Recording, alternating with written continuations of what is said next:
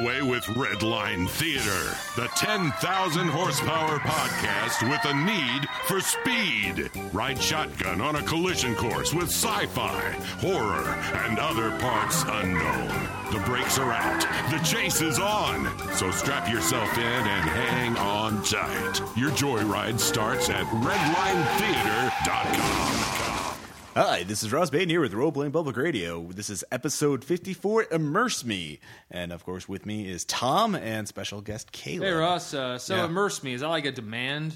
Well, that's just what it's the way it's always spoken in our group. Yeah, it is. It usually is. Players just demand that I immerse them in a world of fantasy action. And usually Ross disappoints us. And as the horrible GM that is... You're a monster, Ross. I'm a monster. I'm sorry. You're not sorry, though. No, I'm not. That's why you're a monster. Because I'm being ironic. I don't know. I'm a hipster GM. I don't know. Anyways, I remember when we said we were going to be a bi-monthly podcast, and then it's been a month. Well, we did put that interview with Jolly Blackburn up, and we are going to. We've had Tom will. I mentioned before I had some family things going on. Yeah. Grandfather's been dying for the past few months. Yeah, so, and he finally did. So I've been very distracted. Yeah. So, and it was very touching that Ross said, "I can't do this without you." Yeah. Well, no, I can't do it. We can't. We're bros, man. Yeah, we're a team. Yeah, we're a team. Team RPPR and all that good stuff. So, right. So he had my back, and I appreciate that. But it's time to get back in the swing of things. You know, back in the saddle. Back in the saddle again. Yes. So, anyways, we'll start, doing these more regularly. And before we begin, I would like to mention a couple other podcasts we're going to be playing the promos for during the episode. Redline Theater, that's another Springfield, Missouri podcast by Jim Boltus. Springfield forever. Yes, it's radio theater. Hey, maybe not hey, forever. Yeah. Don't you say an unkind word about my hometown. I would never. Yeah.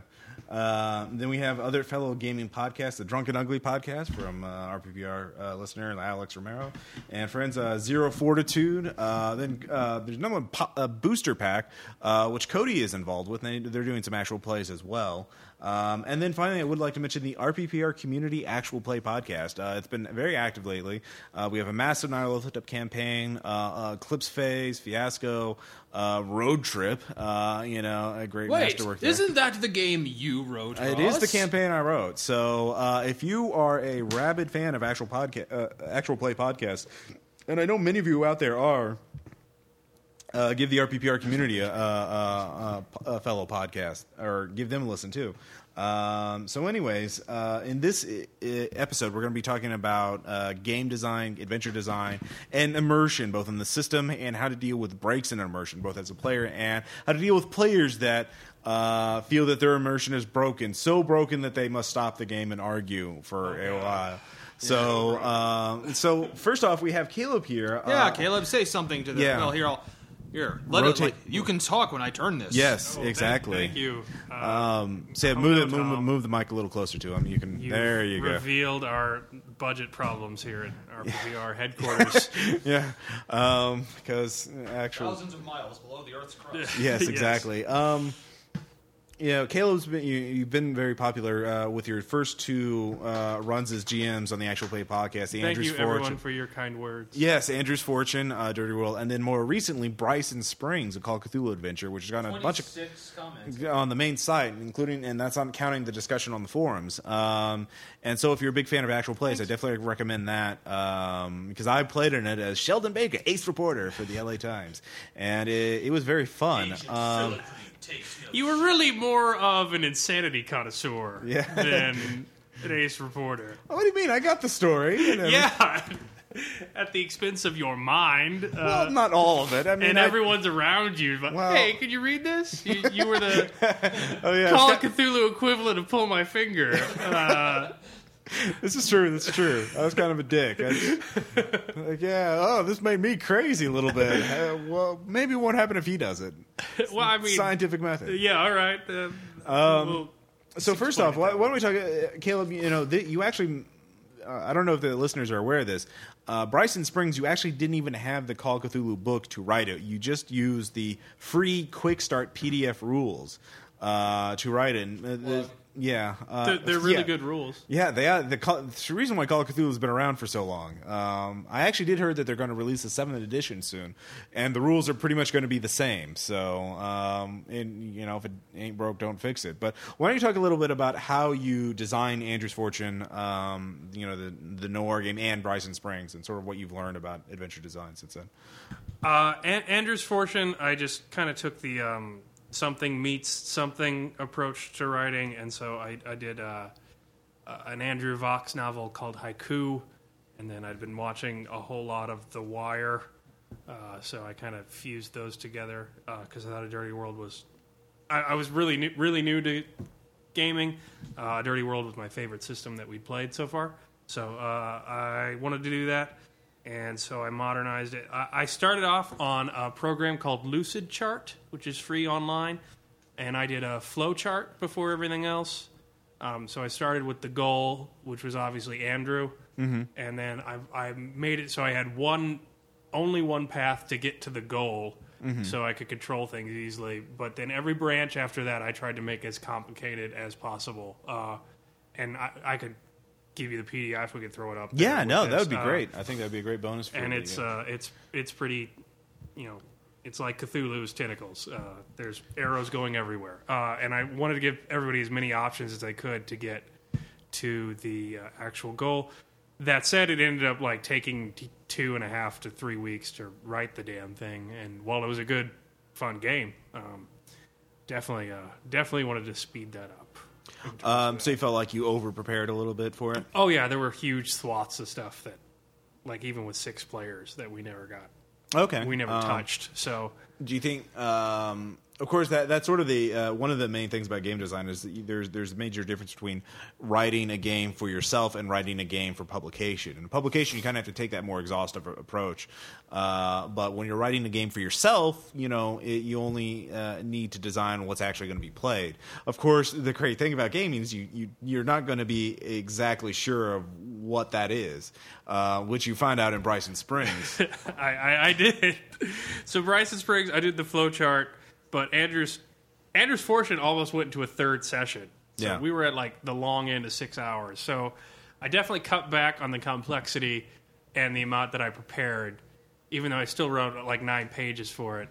And while it worked out, especially considering I was new at the system, the way it worked out, I never could have predicted it in You're talking about Bryson Springs? Yes, Bryson Springs. So my lack of preparation definitely had I was more on my skates during that episode trying to make things up on the fly. I never intended to kill the sheriff, but I had 2 player characters locked in a room with no escape, so I had to figure some way to motivate them out of there. I never anticipated the beatdown in the Hooverville rather than, actually interrogating them, but Professor Badass would not be designed.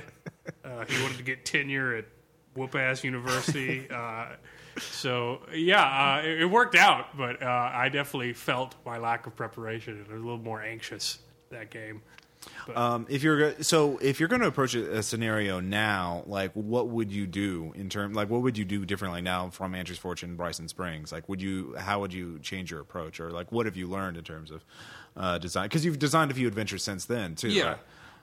Right? I'm sticking with the shortened web of deceit for the little flowchart. I like to start off with that though, but I'm going to write more extensively on the NPCs within that flowchart because I kind of flubbed both on Bryson Springs, and I don't think you can do that. Yeah. What do you mean? How do you feel like you flubbed in it? I mean, I didn't notice as a player. Well, let's get behind the black sentence box. Fragments. Yeah. Stuff that would just remind me in the writing. And Andrew's Fortune, I wrote absolutely everything. Yeah.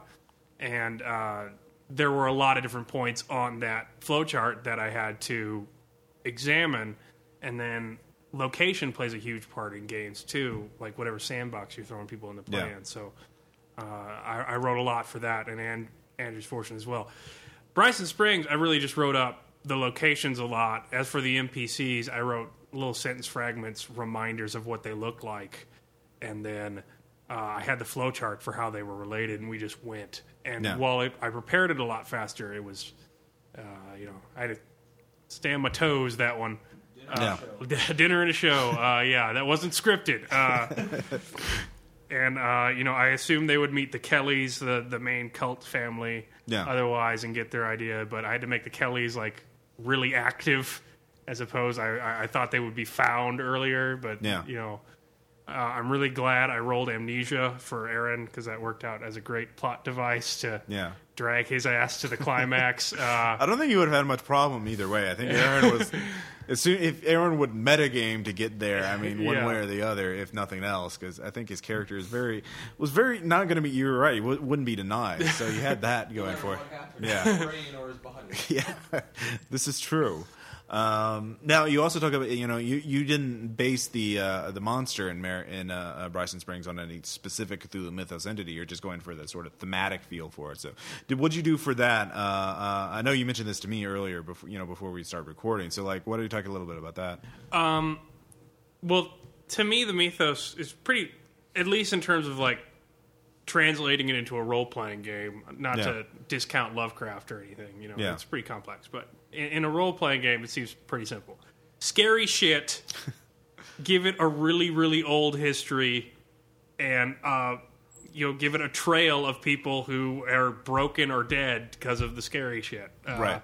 And then that's how you link them together. You have really scary thing, really old place where it comes from, and then a trail of dead and insane people linking the two. The little breadcrumbs. Yeah, and that's what the investigators find. So...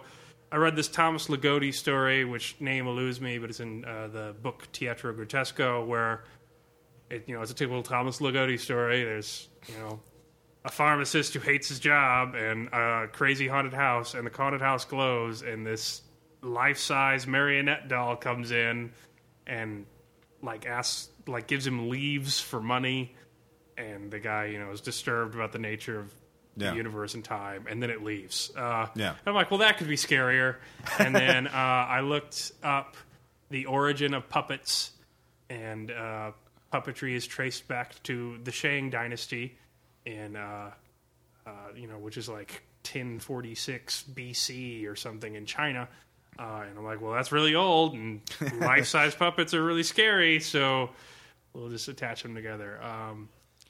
Well, I think that's one good thing for any GM to think of is that, especially for your home games, if you're not trying for publication, rip off stuff and reshape it to fit your game. I mean, he took a Thomas Ligotti story and said, "Oh, well, I can make this scarier," and so that's what he did. I mean, you take that base idea and then you twist it around so you can make aliens, only instead of acid blood, they have something else. Different shape and slightly different behaviors. Maybe take aliens and combine them with like a real world parasite, like some of those weird insect parasites that mind control the things they which is what I did for my next game. Thanks, Ross. Seriously? Yeah, you really just oh, wow. honed right in on it. Total lack of originality. That's my secret, folks. Well, that's been something I've always been creeped out. Like, there's one parasite in particular called the Saculina. I probably mentioned on the episode before, on the podcast before, where they infect crabs, and what they'll do is they'll force the crabs to do what they want. And they'll force the crabs to actually mutilate themselves, rip off their own arms, and take care of the parasite's prey or young eggs, and then kill them. So that's really creepy. So but I mean, there's tons of alien things out there and that you can use for inspiration. So any other things about your approach so far, or that what you've learned from play testing, basically? I don't know. I'm getting interested in the nerdy side of stuff.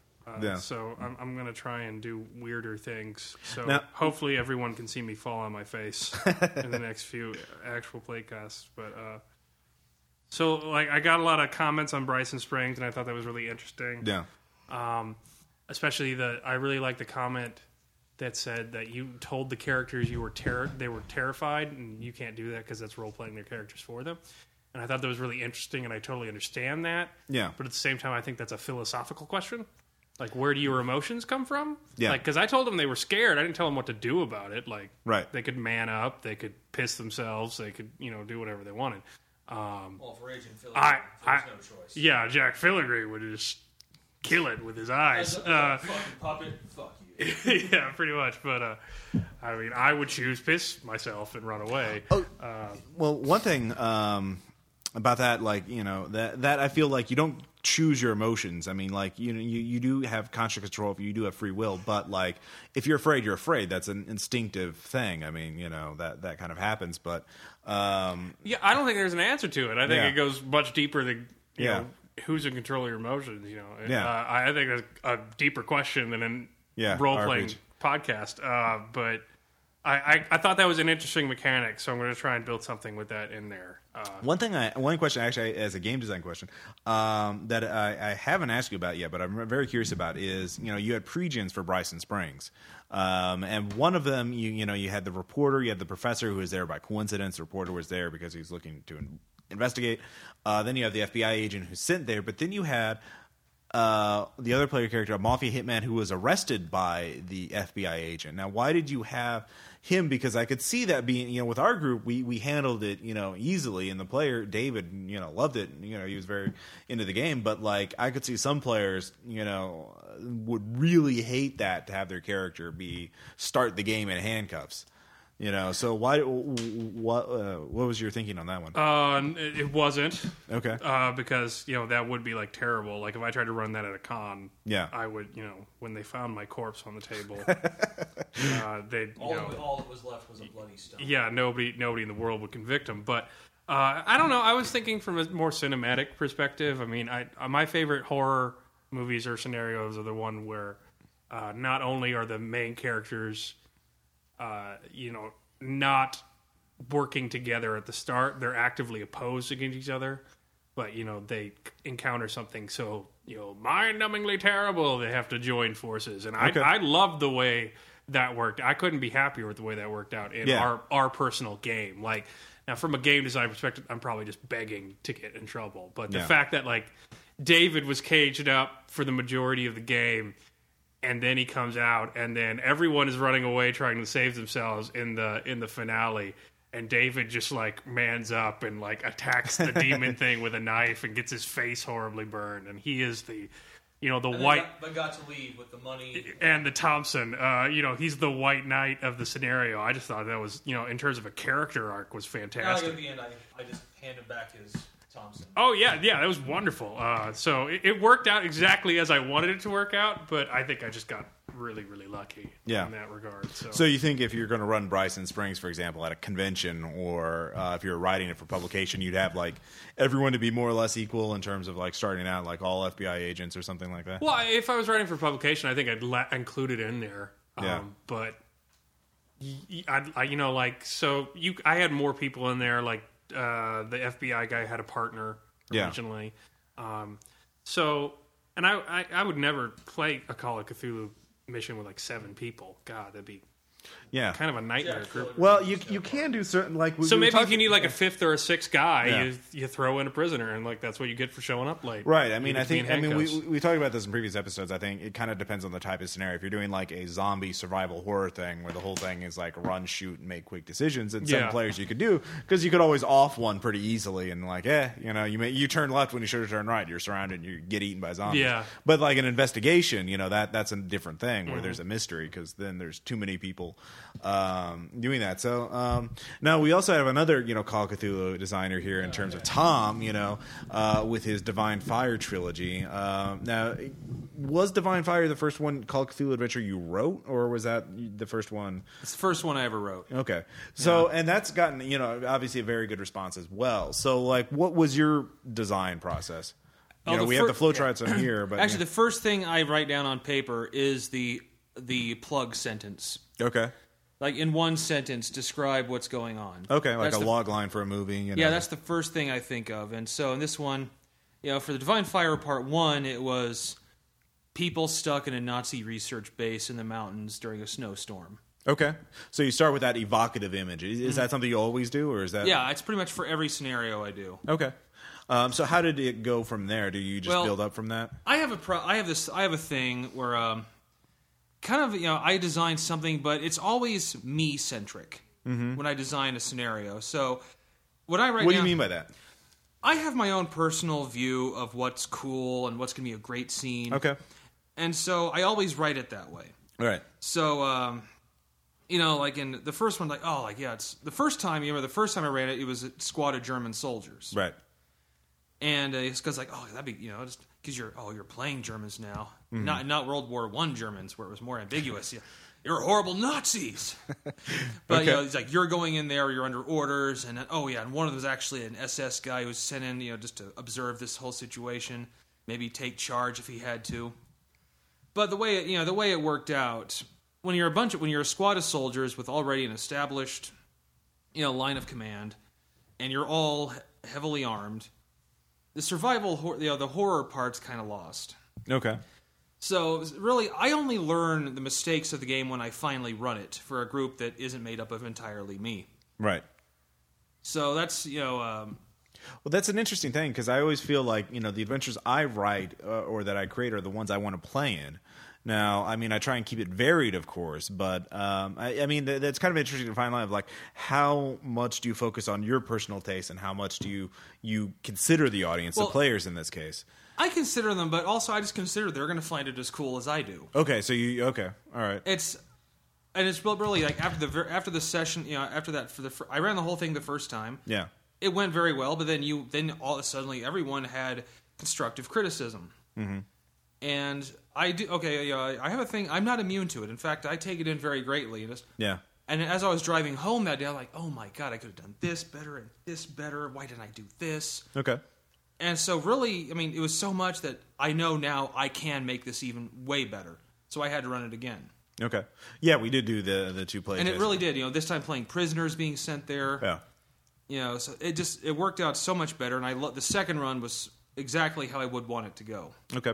Well, I mean, in terms of like building the camp, and you set it up. Like Caleb, he did a very both his scenarios have been very plot mystery focused. There was an ongoing mystery, and you had to solve it. That was the central action. And this one, Divine Fire 1, is very much a location based thing. Yeah. You're in this place. I designed the whole. There's base. a mystery there, but it's you could even ignore it if you just wanted to survive. So yeah, I did design the whole base. Okay. And the first time around, I went crazy nuts on what was in every building and every room. Okay. I had it written down, the main command building, the first floor is the main foyer. The main front door is locked, but there's a body frozen against it. And there's the back door has a tripwire. Then I go up to the second floor, which had the colonel's office. Yeah. The guy frozen and dead, slit wrists in the frozen bathtub. And so the first thing I did, I wrote out everything that was in every single building. Yeah. The next thing I did was then I list a list of crazy shit that could happen. Because the first time, especially, I ran it, and the place is manipulating your mind, trying to do what you want, it wants you to do. So I just created a whole list of just weird shit I could throw. And those were independent of the location. You could throw them in. I could throw them in anywhere. Okay, so you could, no matter what the players did, you had something to use at them. So use for them. Yeah, I mean, and some things I could predict players, like when there's a radio there. Yeah. And one of the players did have electronic repair. Yeah. I knew he would, someone would try to fix the radio. Okay. So I definitely planned around that to have. Any other things like that? I mean, I knew people would, when they, of course they would, I knew they would encounter the German private at some point. Right. The one who was still alive. Yes, and so that's why I had him having all the guns. Okay. And the players would be drawn to him regardless, because if there's one thing that PCs do, it's that they get weapons whenever they can. Yeah. No matter what the scenario. You could be playing My Little Pony, and in I kill a pony, take its horn. Yes. I stab something with it. Exactly. Or the ponies are or the players of the ponies, and they we kill the soldiers and take their guns, but you don't have hands. Yeah. Now, and also another thing in the first Divine Fire, I didn't really have to do too much for the monsters. Yeah. Because most of them were just effed up versions of things that already exist. What do you mean? There's rats that are now about the size of a small dog. Oh, okay. Yeah. And there was the captain and the horse. Well, one thing Caleb talked about when he was designing monsters for Bryson Springs, he took the idea from Atomic, the short story, but he had the idea of the puppets, marionettes, and he kept to that theme very consistently with the ideology. And I had my own. Okay, so how did mine was normal creatures, people, animals, just warped beyond all recognition by. Okay. In the first game, it was just the artifact. I didn't even have a clue what it was. Right. But yeah, the second time around, I like some kind of nuclear reactor built off of blueprints that were over 4,000 years old. Again, also going back to the old monsters plus old scary stuff. Yeah. Yeah, so yeah, that then Divine Fire 2, I actually designed it and let it run as it went. I didn't want to change anything. Okay, well, Divine Fire 2, you mentioned that, and that's more like one of Caleb's adventure. That's more of a plot focused mystery where the idea is to find, actually kind of like Andrew's Fortune. You're trying to find a person. Yeah. You're trying to find, in this case, Kohler, the German private from first one. So did you use a flowchart like Caleb did, or did you? What was actually, your? I did. I did a flow chart on how everyone was connected to everyone else. Okay. First it starts with Kohler, and then actually who he would contact, which was his sister and her husband, and then which contact would lead you to what other contact. Yeah. And so it was not like the actions in the game; it was the relationships between NPCs. Okay. And also eventually leading you from Germany to finally France, where it ended up. Okay. So was there just the one? So you just did one flowchart then? Yeah. Okay. It's mainly, and to me, the idea was keep it to like a 1950s Cold War spy movie. Right. With just some monsters in it. Okay. In fact, really, there were only two. There was Grunfeld and... then the thing that was summoned at the end. That was Azathoth, wasn't it? Or was it? Yeah, actually it was. Yeah. Spoiler alert. Yeah, but of course you were locked in a bunker. Then I was hoping, I was tempted that someone would actually lift up one of the viewports. I thought somebody did. I forget. I don't know. I don't think one of the players did. Oh, okay. I thought Jason or Aaron did, but maybe that was just my. Well, Jason was already. Yeah. Okay, actually, but the second part, the Jason interrogation scene, I did think of that up entirely on the spot the second time around. Okay, so again, you have to improv some things. Yeah, were there, there were obviously some unexpected turns in, Caleb's games. Yeah. What about you? Like, what was the most unexpected thing, and how did you deal with it? Well, actually, okay, I admit, Aaron surprised me by being really assertive and like, no, I'm going to crash the truck to get the ghoul out. All right. Yeah, that was pretty. Aaron is, the beginning of Professor Badass. Let me tell you, you really enjoyed playing an agent that belonged to a totalitarian regime. Well, yeah, I mean, threatening people with Siberia, Yes. for any. You fail the skill check, Siberia. Was pretty entertaining. If I make a few minor changes if I were to run. So, what have you learned in terms of just an overall adventure design, like scenario design and immersion? I think the important thing is well, first of all, I am more of an action oriented GM. Yeah. But I'm really trying to go outside my comfort zone, which is what I did with that one. With Divine, because it was Divine Fire 2. With 2, because that was more of a plot. And investigative. Yeah, mystery. And that one I kind of learned like what I really need. I had to get the clues down better. Yeah. I had to make them clearer, easier to find, and also plan ahead so that it's not so if you fail a spot hidden roll, then you're just going to miss the most vital clue that in that scene. Have you? You should try and run a gumshoe game, Fear Itself or Trail of Cthulhu, because that's the whole system is designed to prevent that, since clues are gathered automatically. It's how you interpret them. I've run a few games of that, but anyway, and also I've recently designed Divine Fire Part 3. Yes, we actually playtested that once, and that actually okay. Yeah, the thing is, I made a lot fewer mistakes than I made in Divine Fire 1. Okay, I did redesign it, but that was only because. But there was just some that. It was a few changes that just made it so much better. Okay. Why don't you talk about like first the playtest of it? So. Well, the playtest actually I thought went very well. It was modern day. Yeah. And it's a friend of the players disappears, and he was writing a new book. Right. Which was entitled "Divine Fire: The True Secret of the Nazi Nuclear Weapons Program." Right. And it was basically his friend unfortunately found something about Divine Fire. So, of course, I'm going to run it again and have it's going to be posted, so I'm not going to give everything away. But right. But, yeah, that was the one thing. You said you didn't want me to post the recording of it. Right, because you wanted to start over. That session was vital to me, and that's really the best way I learn. Yeah. Is I will take an unfinished system and just play test it, and then pretty much everything I need to fix, I find out immediately with this group. Yeah.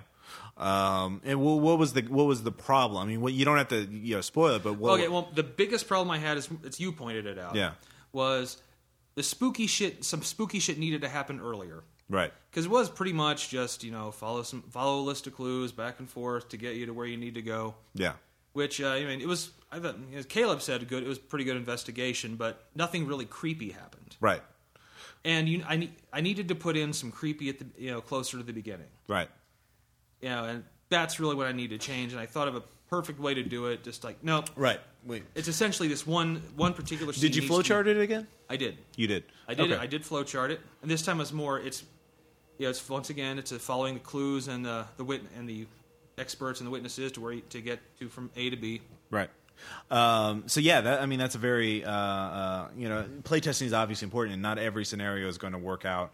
I mean, we could have finished at the conclusion. I mean, but I think after I realized, after the end of that session, I realized I cannot possibly let this stand. Right. Because I can. You can do it better. Yeah, this would be a mediocre session at best for me. I think I can make it a really good game if I made the changes. Right. So that's what I want to do, and I'm not in the least bit shy of running a game that's not quite finished with this group, because I know by the time I finish running this that one part, I'm going to know exactly what I need to do to finish it. Right. There you go. I think, if you're in a role-playing group that's fortunate enough where you can do that, you count yourself lucky that you can perfect your work, and you learn from your mistakes and learn from your experiences. Now, I've talked about my approach to running adventures in the past, so I'm not going to go over it in like great detail. But it's kind of funny. It's funny because I don't flowchart. I have in the past, but I don't as a rule. One thing, because I'm usually running a campaign game, but I do what I call the ecosystem approach, where I think of who all. It's a way of doing the flowchart. Is I think of every NPC, every relevant actor in the game, and what they're trying to do, and then I have them fill out their agenda. Okay, well, they're going to be doing this, they're going to be doing this, blah, blah, blah, blah. And then when the players go in, they see what's going on and they interact with everything. And then I see how the NPCs will then react to them. Now, in terms of a mystery, what I do is I figure out what the crime was, what clues were left behind, and then I work back from there. So I don't actually get as far as flowcharting it out, but it's sort of, I guess, a similar process. Is you have to understand the relationships between. The core of it is you have to understand the relationships between all the NPCs and the locations and the clues, especially in a very plot-focused game. Now, if you're doing an action game, it's not necessarily as important. If the PCs don't necessarily understand every bit of the villain's scheme, as long as they know as Mendoza is bad and has to be shot because he killed Scully, and whatever else. So or Sos is taking your criminal empire. Yeah, exactly. And you have to kill them all. Yeah, exactly. So I think that's kind of the overall idea, is that you have to understand what's going on, because if you don't understand it, your players certainly won't. So Caleb, you said you had something to say, or. Well, I think playing to your strengths is pretty massively important, too. Yeah. So I've only run 2 games, but I don't run action games because I'm shitty at doing combat. I'm shitty at playing combat, I'm shitty at rolling, shitty at keeping track of it. I rely on Ross and the rules lawyers to get me through combat phases of games, because I just don't know that. So, if I would say, if you want just, shit and blood and hellfire, and you just wanted to, if you wanted to Gaga 2.0, if you want to hit the fan and just say, okay, have a grenade, I wouldn't flowchart anything. Play to your strengths. Yeah, it plays to the genre too. Yeah. I think and I really promote the whole, something meets something approach, because, scenarios I've thought out that aren't at least some way inspired by some form of other popular entertainment, I can't imagine us actually playing and getting through, because I just think they're going to be too weird and. You mean like licensed games? No, coming up with your plot, something just whole cloth, noir out of noir. What the genre is, and you're just going to write something completely original. If you can do it, that's great. But I feel like the whole Aliens meets Ice Storm, or Cthulhu monster in a Steinbeck novel, which was my Bryson Springs inspiration. Yeah. Or I feel like that's good, because you at least give somebody the players a common vocabulary to start off with. Right. And then from there they can make their own original story. So Whereas if I was like writing a book or something, I'd feel awful doing something like that. I'm kind of comforted by it in a role. Well, I think the problem. I mean, that is one good approach, and if that's what you're comfortable with, the problem is if you try to lean too heavily on your source material, because there are. Oh yeah, you don't want to do that. Yeah, because I mean, you got to give the players room to actually, put their own stuff into it, put their own work into it, because if you rely too heavily, say, on like a King Arthur type thing, then like if the players aren't King Arthur, then they have to sit back and let King Arthur and all his knights do all the fun things. Well, with the mixing influences thing, it's a more is more philosophy. Like the more crap you put in, the more original it's going to be. Like if you're mixing weird genre with weird genre with weird genre, it's going to be kind of unrecognizable. Yeah, as comments for something whole cloth. So that's something I've been trying to do too. And one thing, Tom mentioned his. Well, actually, this is for Caleb. Tom mentioned, he designed adventures that he would want to basically play in. The stuff that he thinks would be awesome. So, and because of that, in the Divine Fire 1, he didn't have the ability to. He had to get feedback in order to realize, this would be even better. So, what about you? I mean, from my perspective, I run adventures that I'd want to play in. And other than that, though, I'm not like too fixated on my own stuff. I obviously do have reoccurring themes that I hit too much, like undead, but no, what are you talking about? Monstrous PCs. Well, actually, that's for you, Tom. But for you, Caleb. What about you in terms of like, you came up, Cthulhu meets Steinbeck. Like, was that because you've been, yeah, yeah. I'm an English teacher, so yeah, I'm a big fan of Steinbeck. I don't know what I like to play yet because I'm so new. I played like 2 games of D&D in all of high school and then didn't play at all. And my first game ever was Aaron's The Haunting. So, really, I had never played a great Call of Cthulhu. Have we put that game on the main podcast yet, or is that just? I think that was a ransom one, for Aaron's ransom. If you want to hear that, I need to put that online. I think I'll put that online. Tomlisenberg, my first character with the Little Crusaders champ. But so I didn't really play a great Call of Cthulhu game, and I thought the Dirty World game we played though was awesome. So that's definitely why it was the first game I wrote. But I don't know what character I like to play. I couldn't characterize it. In terms of adventures, when you're writing an adventure, what do you? So I guess investigative's more my style. Just because like I said, shitty at combat. I prefer figuring out the story and having player interaction than to blow up thing. Tom mentioned going outside his comfort zone. Doing things that he wasn't as comfortable doing. So maybe for you, like, your next adventure should be an action scenario, and like maybe try and think of ways around the action but not combat, per se. Well, that's what I tried to do in the Wild Talent scenario we're going to try and run. So we'll see how that works. It's a crawl, because it's just a crawl. I don't know if it's going to work or if I TPK everybody because I'm not good at balancing, but we'll see. We'll see if it works. Nice. So we'll have to see that on the podcast, and you guys will see it in 2018 because I'm so far behind on the podcast.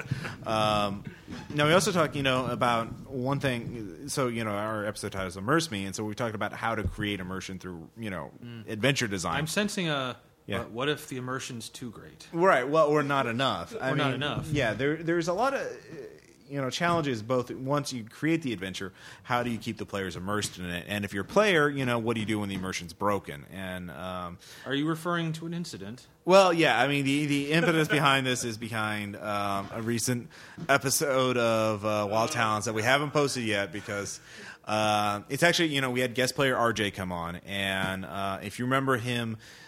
From the New World campaign, episode 36 of the New World campaign, he goes into a whole rant about how I'm not role-playing ogres properly, and he does sort of a similar thing in this episode of Wild Talents. Is that long story short, Tom's player character is a wanted fugitive, and he gets. The players get surrounded by the cops. The cops say, "You're Tom. You're wanted fugitive. Surrender now, or we're going to, open fire."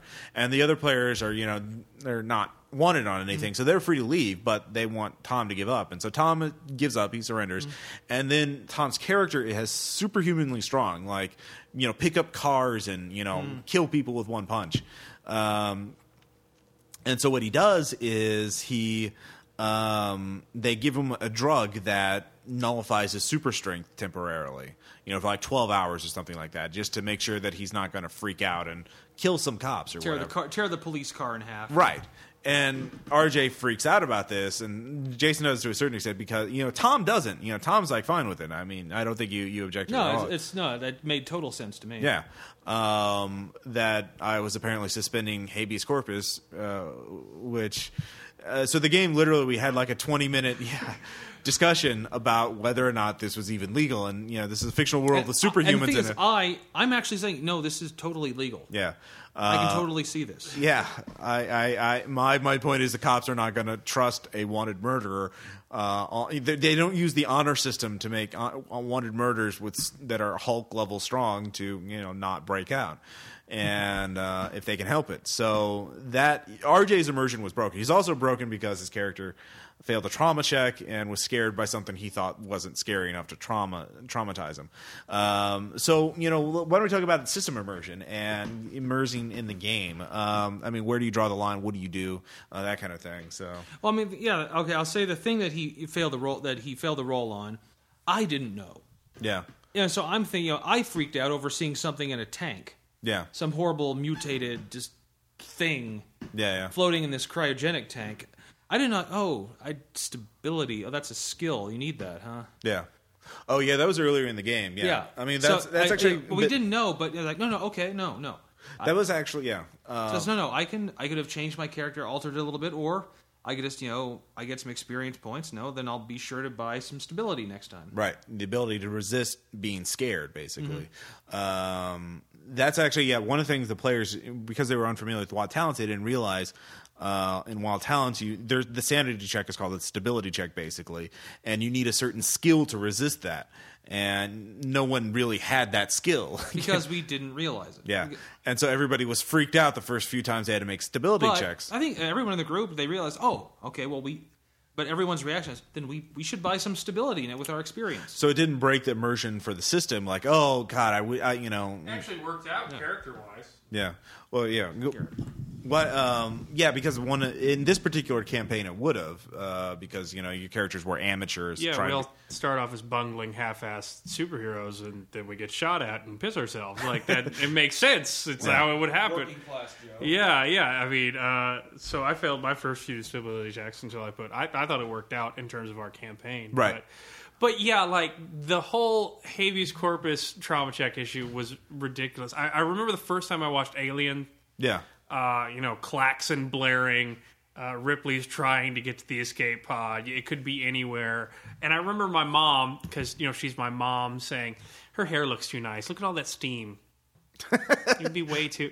And like that was the point my mom fixated on. Like Ripley's haircut looked too permed in the steam from the long haul spaceship with gravity with the alien and just totally glossed over that and really really focused on Sigourney Weaver's roots. And I just felt like we had a 20-minute discussion about Sigourney Weaver's roots at not being realistic enough. And that's what I've noticed about immersion in games, that it's from a story perspective, because I'm total noob with RPG, it's just bizarre, the stuff people fixate on. Actually, speaking of immersion in Alien, one thing I actually bitched about, I thought, the way to actually activate the self-destruct system on the ship, she had to get a tool, go to these 5 panels in the ground, pull them out of the ground, open them up, adjust some controls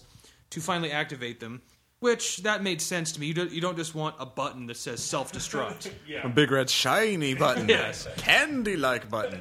And of course, the count is, the self-destruct happens in 20 minutes, but you have 10 minutes, a window of 10 minutes to turn it off. Like, okay, I even get that.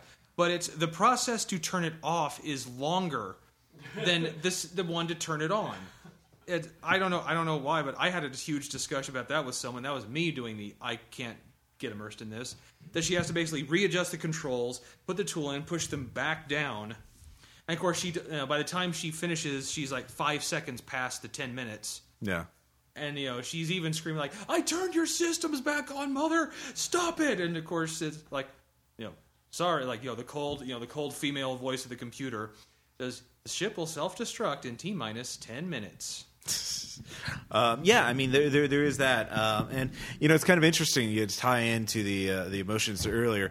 Can you choose the times when you obsess over something or not? I mean, like at a certain point, like I think everybody fixates on something like that one time or another. But I mean, like, some people are more prone to it than others. No, I'm not saying I'm not saying my mother was wrong that her hair would look worse, or that the self-destruct sequence should be longer, or that the Goddess of War shouldn't have, been bothered by that trauma check. Like, I'm not saying those things are wrong. It's just the fixation upon it gets bizarre. Like, I felt like my character in the Dark Sun campaign was fixated on the fact that I knew absolutely no one, like, in game, and that I would constantly bring up in inappropriate times, like, who are you people?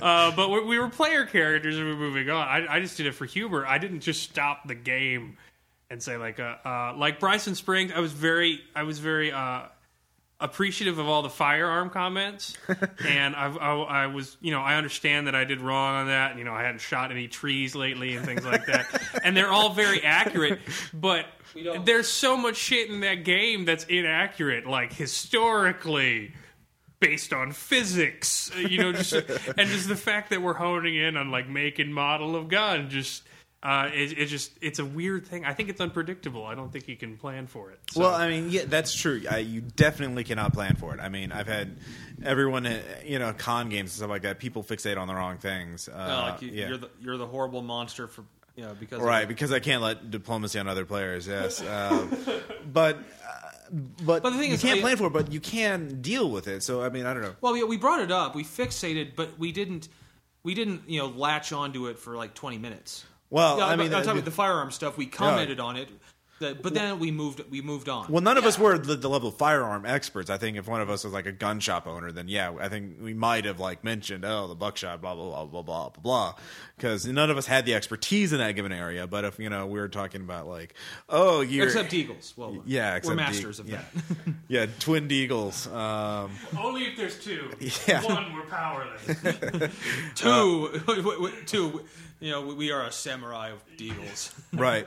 But, I mean, I think all of us have issues about that we could spurge out on, if I got the name of, a Steinbeck, novel wrong or something like that, or I got the plot of Slaughterhouse-5 wrong, then, that could cause some issues. Or if you got a character wrong from the movie Face Off. But I think it's inevitable in gaming that, yeah, exactly. Or I got the gun wrong, like, was he using... It's a Springfield Armory 45. No, it was a Deagle, Tom. No, it wasn't. Okay, see? I will fucking end you! The question then becomes, how do you deal with it in the game? Either as a GM or as a player. In that situation, it kind of dragged on. Well, as a GM, I think the first thing you should do is just mention in your head, really, is this actually worthy to pause the action in the game to talk about? Right. Is this actually something that could kill the story? I think you have to do that in your head, and most GMs can do that pretty quickly. Right. And if you go, no, this is not worthy to pause the game for 10 to 20 minutes to talk about it, you just say, all right, well, we'll talk about this later. Right. But honestly, okay, if it is something, if it is something, I think, okay, fine, talk about it. Well, I mean, like in in a case of I know I've been overridden several times with minor things, like Oh, in the case of we fail at the stability rolls, we bring it up and it's worth talking about. We talked about it for like 2 minutes. Yeah. Oh well, then okay. Well, we'll buy some dice of stability next when we get with our experience. Right. But I think, in the habeas corpus case, I mean, that was a crucial thing, to represent, that the government had some ability to keep superhumans in check, and, that Tom's character wasn't going to be able to, play possum. He wasn't going to be able to bust out later after the other players got away. Mm-hmm. So, that was a plot crucial thing. Especially when it took, 4 agents to actually carry me to the... Right, because your character's 400 pounds. He's like a big, massive man-bat, type creature. So, I mean, mean, with that, I wasn't. I mean, there have been times where I backed down when I've said this is happening, but no, okay, fine. I know, like in the New World campaign, the players were attacking this fortress. The Thieves Guild held, and you guys had an NPC kobold rogue disarm all the traps because none of you took the trap skill to thievery to actually disarm traps. None of you, not a single one of you out of 6 characters. And so the NPC was doing it, and I said, "Oh well, he failed the check. He gets hit by poison gas and he dies." And the player's like, "No. We spend like 5 minutes arguing. We do that. Okay, I joined in that, but I had an ulterior motive. Yeah. I really like kobolds, and I really like that character. You can bring them back to life. Yeah, I know, but that's an inconvenience. It costs money. Yeah. So, I mean, it just, you guys, technically by the rules, I wasn't, I can't really just instantly kill people in D&D for this issue. There's no save or die type things. Yeah, I think we said, okay, what kind of gas is Ross? Is it a neurotoxin, a hemotoxin? No, I think it was just by the rules. It's like, no, even if he did blah, blah, blah, so much damage, he'd have a healing surge left, or he'd be able to do this, or he'd be able to do that, or blah, blah, blah, blah, blah. And so it never really stopped, so I just gave in with that. But with the habeas corpus thing, I didn't, because I felt crucial to the plot. And No, I know. That's exactly what they do. Yeah.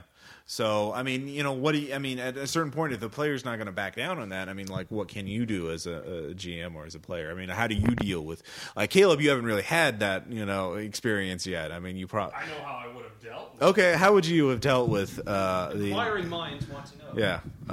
No offense, death. Inexplicable, unsavable death. After minute 15 of the discussion...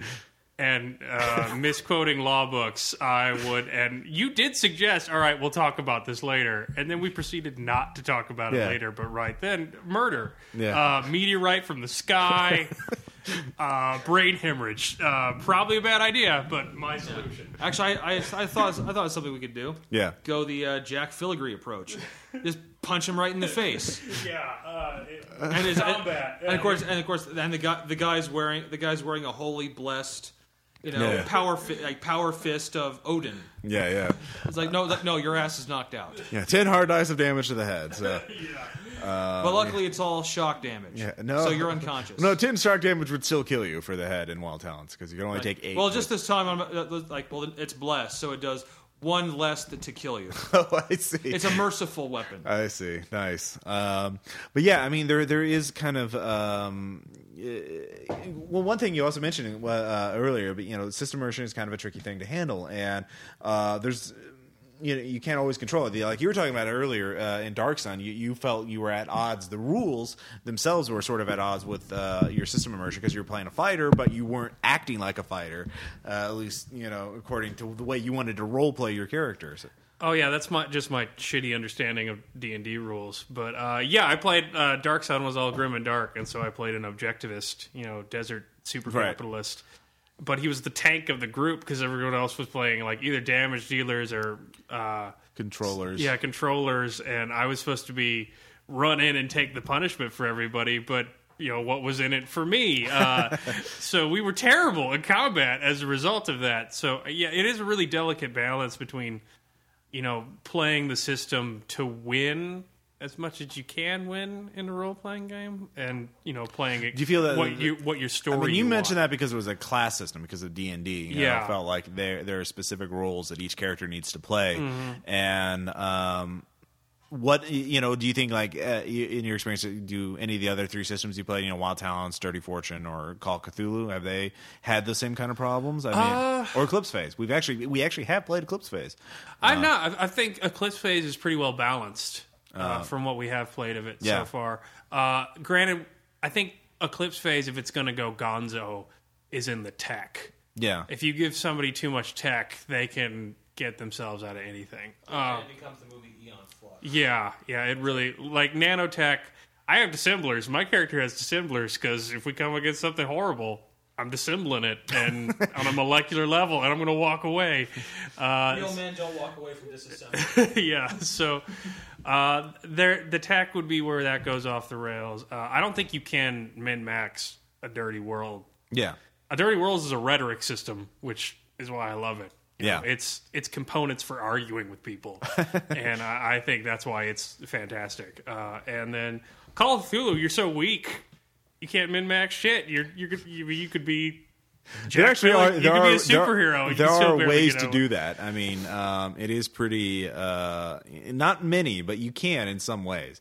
Mostly through applications of bombs and having a power of 18 and Yithian. Well, I mean, I'm just talking about normal out of the gate. Well, you can't get. There's no Yithian lightning guns in the player character armors.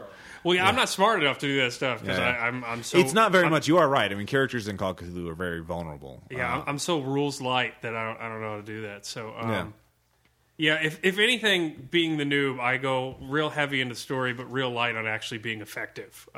Take Lady Gaga, for instance, who performed at a club while the heist was going down. I'm more towards the ineffectual characters than anything else. Right. Oh yeah, let's say I learned a lesson from running the Cyberpunk game too. Yeah. You have to start at 1 or 2. Yeah. Only later do you crank it up to 10 or 11. Yeah. I mean, that's the thing. You kind of have to. There is sort of a build up in a game. I mean, games are different from normal linear stuff because you don't have one person saying this is the linear arc or this is the character arc. I mean, you can have ideas for it. Like you had the ideas for the Hitman's character arc, and it worked out that way. But that was totally David's choice as a player to do that. It could have worked out a totally different way. He could have tried to kill Tom, or something like.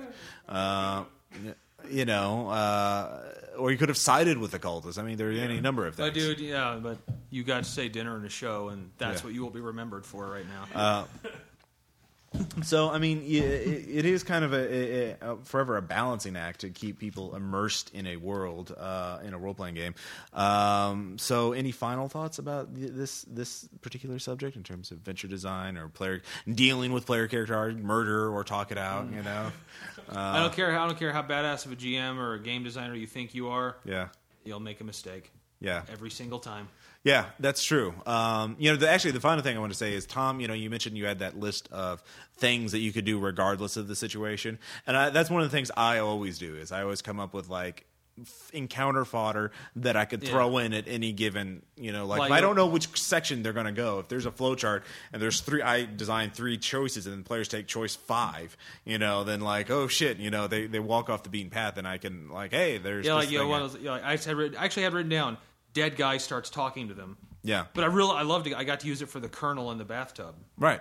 See, I mean, that works. Or the radio. The first time around, I think if I were to run part 1 again, I'd use the radio again. I didn't use it so much in the second set you're running. We had the radio with people pleading for help down in the lab below. Please let us out. We're not horrible mutated monsters that want to kill you now. We're totally trustworthy, guys. Seriously. Can I sense motive through the radio? And of course, the ghoul, the recurring character. Yes, Grunfeld. All right, so with that cheery note of the cannibalistic human monster. Underground dweller, we will take a break. When we come back, Tom will have a letter, and then of course we'll have shout outs and anecdotes and all that good stuff. It'll be wonderful. Yep.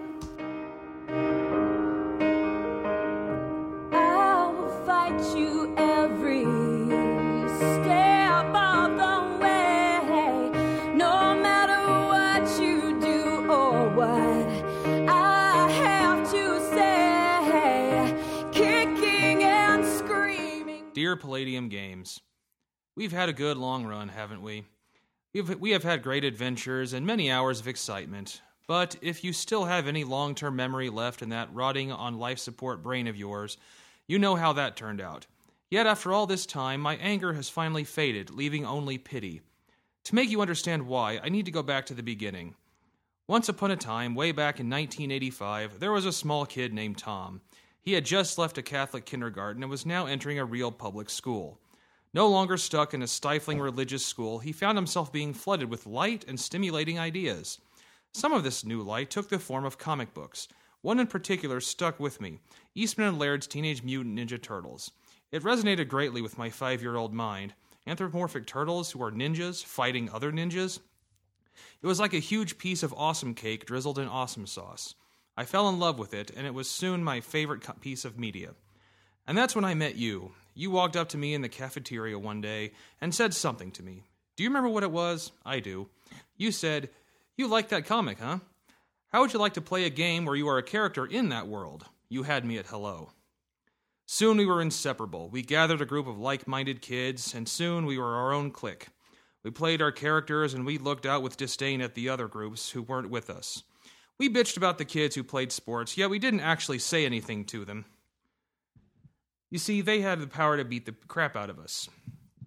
No, the ones we most derided were the ones who were most like us. The ones who liked to play pretend on paper like we did, but who used a different system. We would shake our heads and say, "Look at those morons playing D&D. Why would I want to play some elf with a bow when I can play a cheetah with an AK-47? And oh, how we laughed. Sure, a few of us tried the other systems, but we always came back. They were great years, weren't they? We ninja'd and turtled our way through elementary school, reveling in the sheer awesomeness of it. And you even came out with new things for us to pretend. You said, "Hey, how about we play human ninjas or James Bond? How about superheroes?" And then one magical day you said, "How about we play a game where you can play anything you want in a post-apocalyptic Earth?" And there it was, every nerdy kid's dream come true. I know how I felt when I started playing. I thought, this is as good as it's going to get. I was sure that this kind of fun would last forever. And then junior high came. I was getting older, and the fun was still there. However, I noticed some of the older kids who were in our group stopped playing. I chalked it up to the siren call of the sports field and girls, but there were rumblings of another sort, whispered rumors of Palladium not being as fun as it once was. I dismissed it, of course, but the doubt remained in the back of my mind. I think I only noticed it myself in high school. The 80s were long gone and the 90s had taken their place. I gotten old enough to notice a strong trend. The other systems that I had long ignored were adapting to the times. D&D and White Wolf were coming out with new additions, rules, and system changes, and many new source books. Oh, you were still putting out new content, although your release schedule was becoming increasingly unreliable. But worst of all, I noticed that your core system wasn't being updated or changed. I thought this a bit odd, but perhaps you didn't know. I and legions of your fans wrote letters imploring you to adapt with the changing times and your older fan base. Imagine our shock when you not only refused us, but openly derided us for daring to question your genius system. That was the beginning of the end, I think. I still thought of you as a good friend, even though my now teenage mind began to play other systems. Yet you got even more strident, accusing your friends of abandoning you. It took me a while, but I had a revelation about you. It was painful to admit, but you had an addiction. You were addicted to your old rules set. You were still a font for fantastic ideas, but your addiction was holding you back. You had a problem, but I and the rest of your friends tried to help. We had intervention after intervention, yet every time you lashed out, utterly convinced you didn't have a problem. Soon your addiction was rendering you incapable of doing your job. Still, you were unwilling to let your addiction go. No matter what solution was posted on RPG.net, no matter how many ex-friends complained about you on their blogs, your addiction continued. Finally, I had to let you go. It was a painful thing, but I couldn't be an enabler any longer. Any money I gave to you would only make you indulge in your addiction more. It was one of the hardest things I've ever done, but I did what I had to do. And now look at you. Your addiction has just about killed you. You haven't released any new material. You've withdrawn from public life, and now you lay on a deathbed, a slave to your addiction. Once we were the best of friends, a close group who gamed through thick and thin. Now you are a cautionary tale of addiction and hubris, a warning of what can happen when your pining for your glory days overtakes reality. I must wash my hands of you, Palladium, because I will not be stuck in my own past. As self-help author Wayne Dyer said, "Stop acting as if life is a rehearsal. The past is over and gone." You are my past, Palladium. You are done. Go. Also, never try to fuck a crying woman holding a harpoon gun. Just a heads up.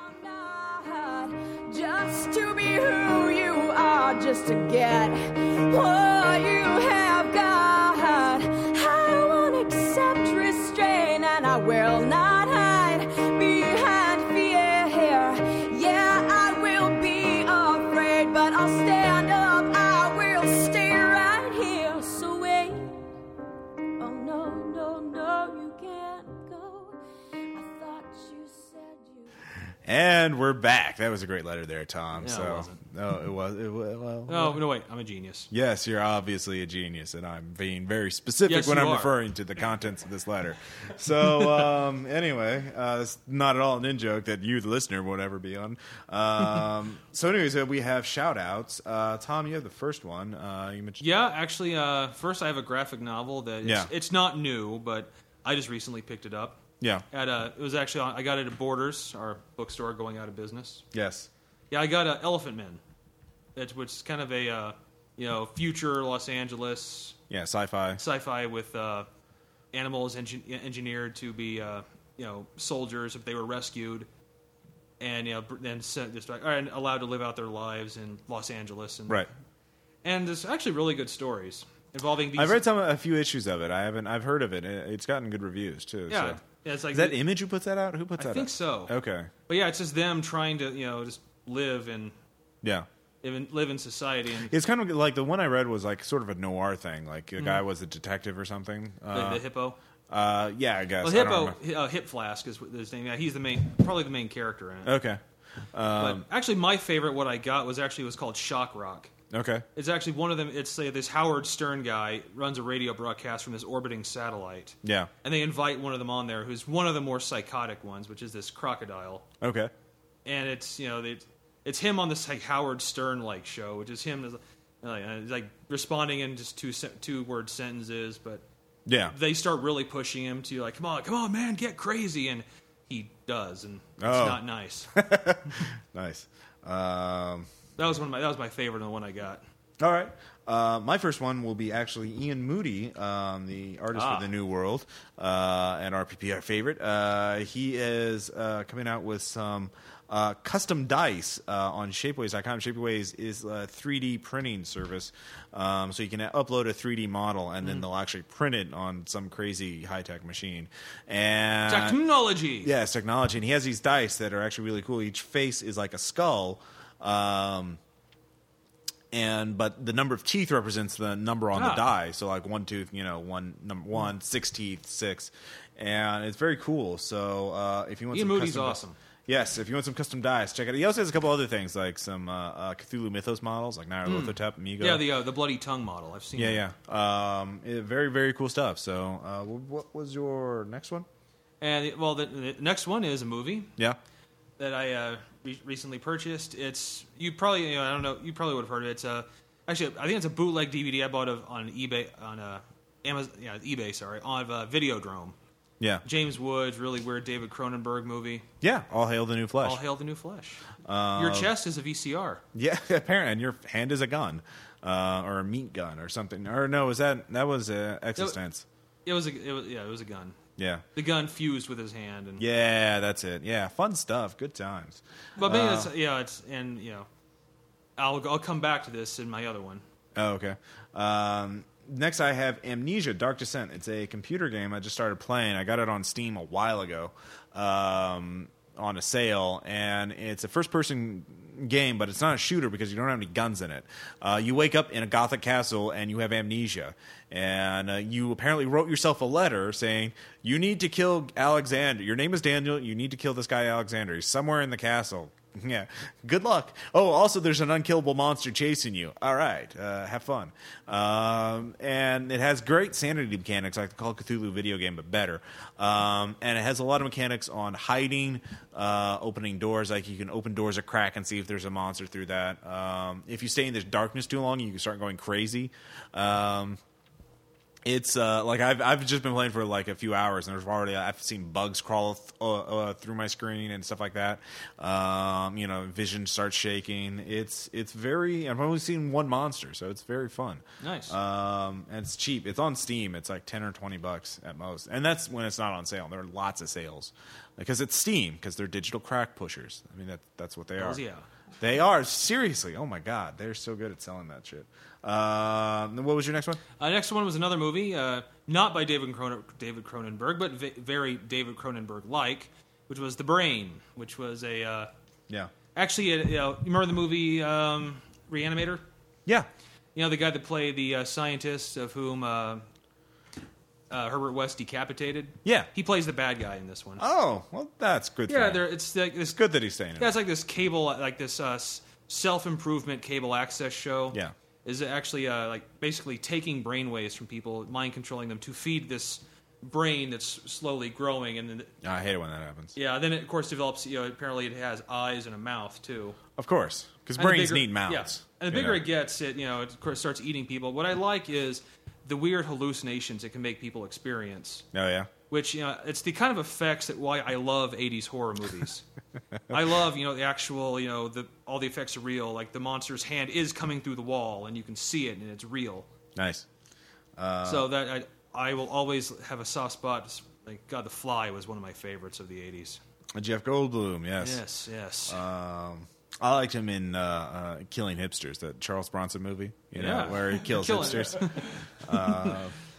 Is that a retro coat? No, it's today. No, is that a vintage coat, man? No, it's a right now coat. So anyways, I have another one.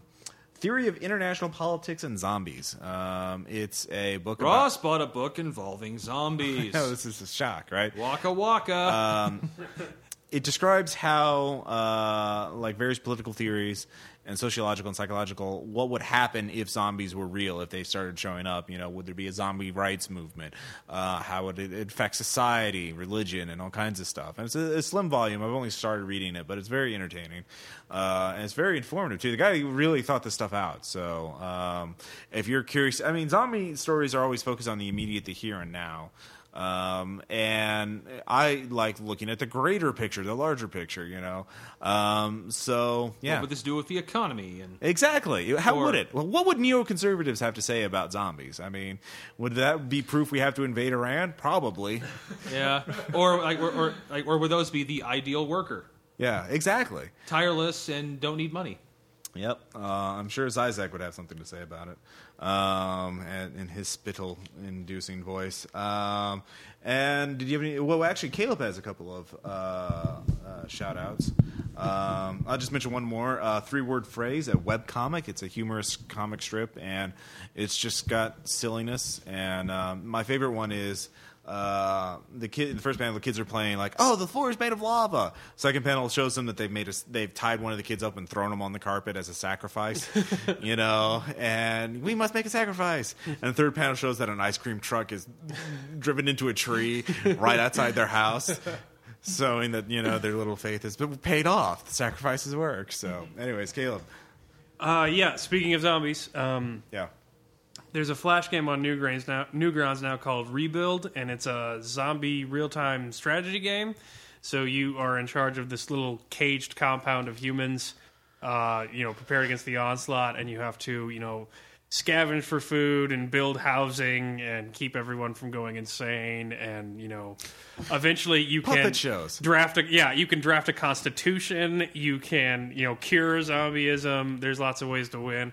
It's a really clever little Flash game that's pretty much like so you want to play the latest story arc of The Walking Dead? Here you go. You have to deal with all this. It's called Rebuild. It's on Newgrounds. It's really fun.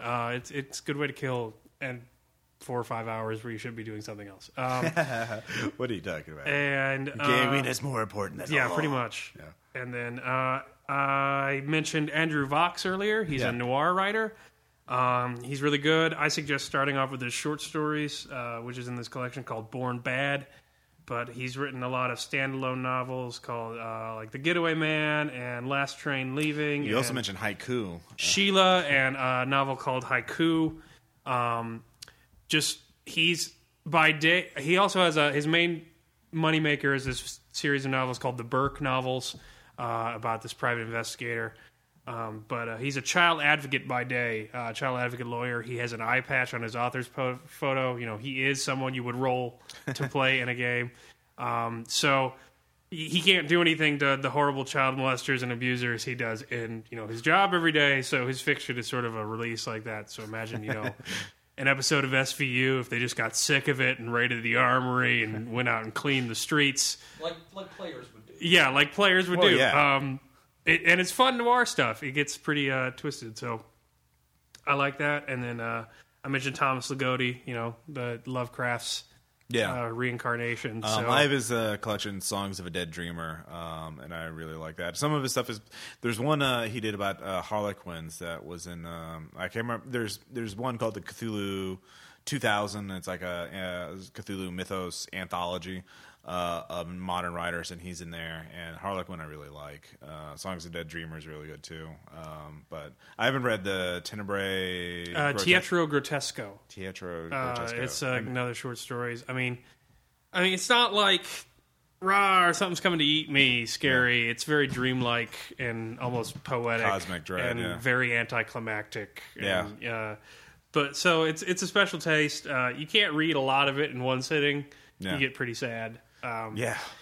Apparently he's got a book out now called The Conspiracy Against the Human Race, which is like a non-fiction philosophy text that I really want to read it, but it's supposed to be like the most horrifying thing ever written according to the Amazon reviews, because it's just like, philosophical, ethical, logical justifications for, humanity being an accident and your life being meaningless.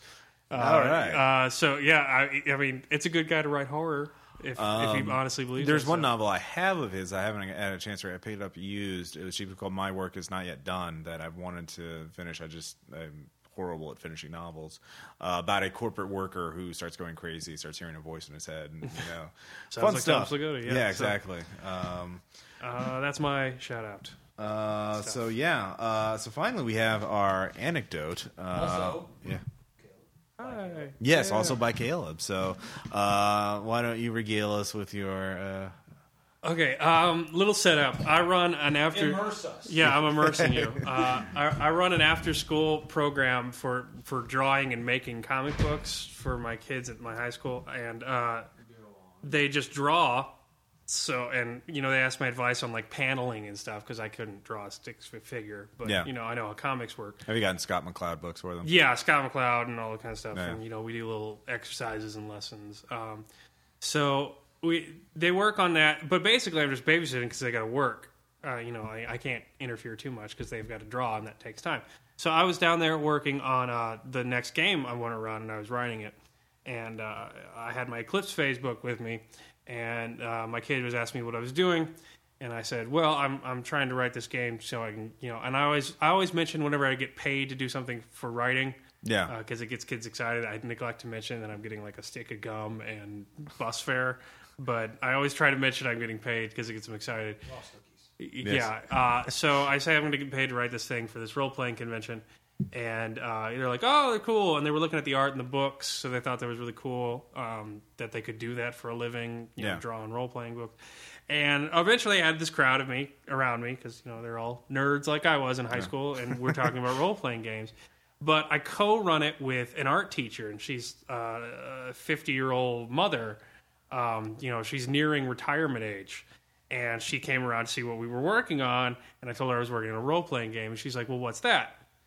And I'm like, okay, kids, sit down. We're gonna teach Miss Q. I'm gonna give her a name, Miss Q. What a role playing game is.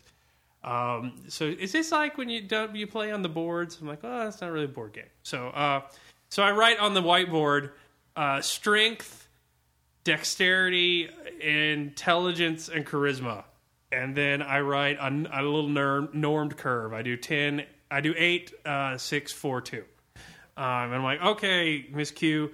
Put your stats where you want them. She's like, what do you mean? I'm like, okay, well, each number is going to go into one of these stats, and it'll tell you how good you are at a certain thing. He's like, well, I want to be smart. Good teacher. So I put 8 in intelligence. She's like, I want to be strong. So I'm like, all right, 6 in strength. And she's like, I will be... the next one's charisma. So I put 4, and then I put 2 in dexterity. I'm like, all right, so you're Miss Q, the wise. Or Miss Q the clumsy, whatever it is. Yeah. And she gets like offensive when I refer to that. I'm like, your character, not you. So I go, okay, your daughter's been kidnapped by a troll. He's taken her to the other side of a bridge. If you don't go get her, the troll's going to eat her and she's going to die. What do you do? Like, well, what do you mean? I'm like, you want to go get your daughter back, or you're just going to let her die? That would be horrible. And she's like, no, I'll get my daughter. So I'm like, all right, you're at the bridge. The troll is standing in the middle of the bridge. He is not going to let you pass. What are you going to do? She's like, can I kill him? And I'm like, yeah, you could try. He's a troll. He's really strong. It's in a role-playing game. You want to play towards your character's strengths. And so you're really smart. She's like, well, can I idea him? And I'm like, well, here's this. And I have a 10-sided die, for I am a good nerd. And I give it to her. And I'm like, okay, so if you roll under your stat, if you roll 8 or under, I'll give you an idea on how to beat the troll. And so she does. And I'm like, all right, there's a cooking fire nearby. So you can get a torch from the cooking fire, and the wooden bridge is also there. So while you won't be able to get your daughter, the troll will die, and it's not worth one meal to die and, never come back because he's standing in the middle of the bridge. She's like, okay, so I'll threaten him with it. I'm like, yeah, all right. So you go across, and you save your daughter, and you save the day, and everything's great. So congrats, you won your first role-playing game. She's like, well, what's on the other side of the bridge? And I'm like, I don't know, some trees, roads. Could we make a life there? And so at this point, it's starting to get a little weird, and the kids are like cocking their eyebrows. I'm like, what? What do you mean? He's like, well, could we live there? Could we live on that side of the bridge? I'm like, yeah, there's another town a few miles away. Well, what kind of town? And I'm like, they have good schools. This is actually very logical players. There's an excellent public transit system. Yeah, it's fine. Low property taxes. The lovely town B. And she's like, I'm gonna set the bridge on fire. I'm like, wait, you're just gonna burn the troll anyway? He's like, yeah, he stole my daughter. You can't get away with that. She is a player. And I know. I'm just kind of baffled. I'm like, okay, you set it on fire. What happens? It burns. Is the troll dead? I'm like, yeah, he's screaming. He's on fire. I'll yell, you never mess with my daughter again. I'm like, okay, yeah. The bridge collapses into the raging rapids. Drowning is a sweet relief after the hellish retribution you brought down upon that evil troll. You skip into the distance. Your daughter loves you more now. The end. She's like, So that's a role-playing game, huh? I'm like, yeah, pretty much. I mean, the numbers get more complicated, but... And she's like, well, I don't think I'd like it. And then we just ended the club, and she left. And that was it. How did the other players, or the other students... The kids were baffled. They couldn't even laugh. They were so surprised. I couldn't either. I was just like, what? Can we make a life there? Yeah. See, now you can with this you could make a theory saying player gamer logic is a result of playing the game, that anyone who plays a game becomes infected with it, that they lose all touch with reality and then they turn into murderous asocial, gamer logic is a deadly meme. It takes over the mind of even older 50-year-old art teachers. But I must kill them and drink my beer from their skulls, Just burn him. I just love it. Yeah. So I mean that's a hell of an anecdote. It was weird. I would love to have do simple role playing scenarios with older people who've never played before and see how bloodthirsty they get. If not constrained by society or laws. I mean, you could make Road Warrior would happen because art teachers have no problems murdering trolls. Pretty much. At least that one didn't. Or Lord Humongous. Yeah. It got pretty messed up. I didn't expect that. Wow. And it kind of makes me want to design a system that could be played just with 2 minutes of explanation. So pretty much. Yeah. So all right. With that, what else? I was immersed in a world of fantasy. I'm glad. I think that our teacher was. That's why she was role playing such a vengeful character. Role playing. All right. So we'll see you guys next time. Bye.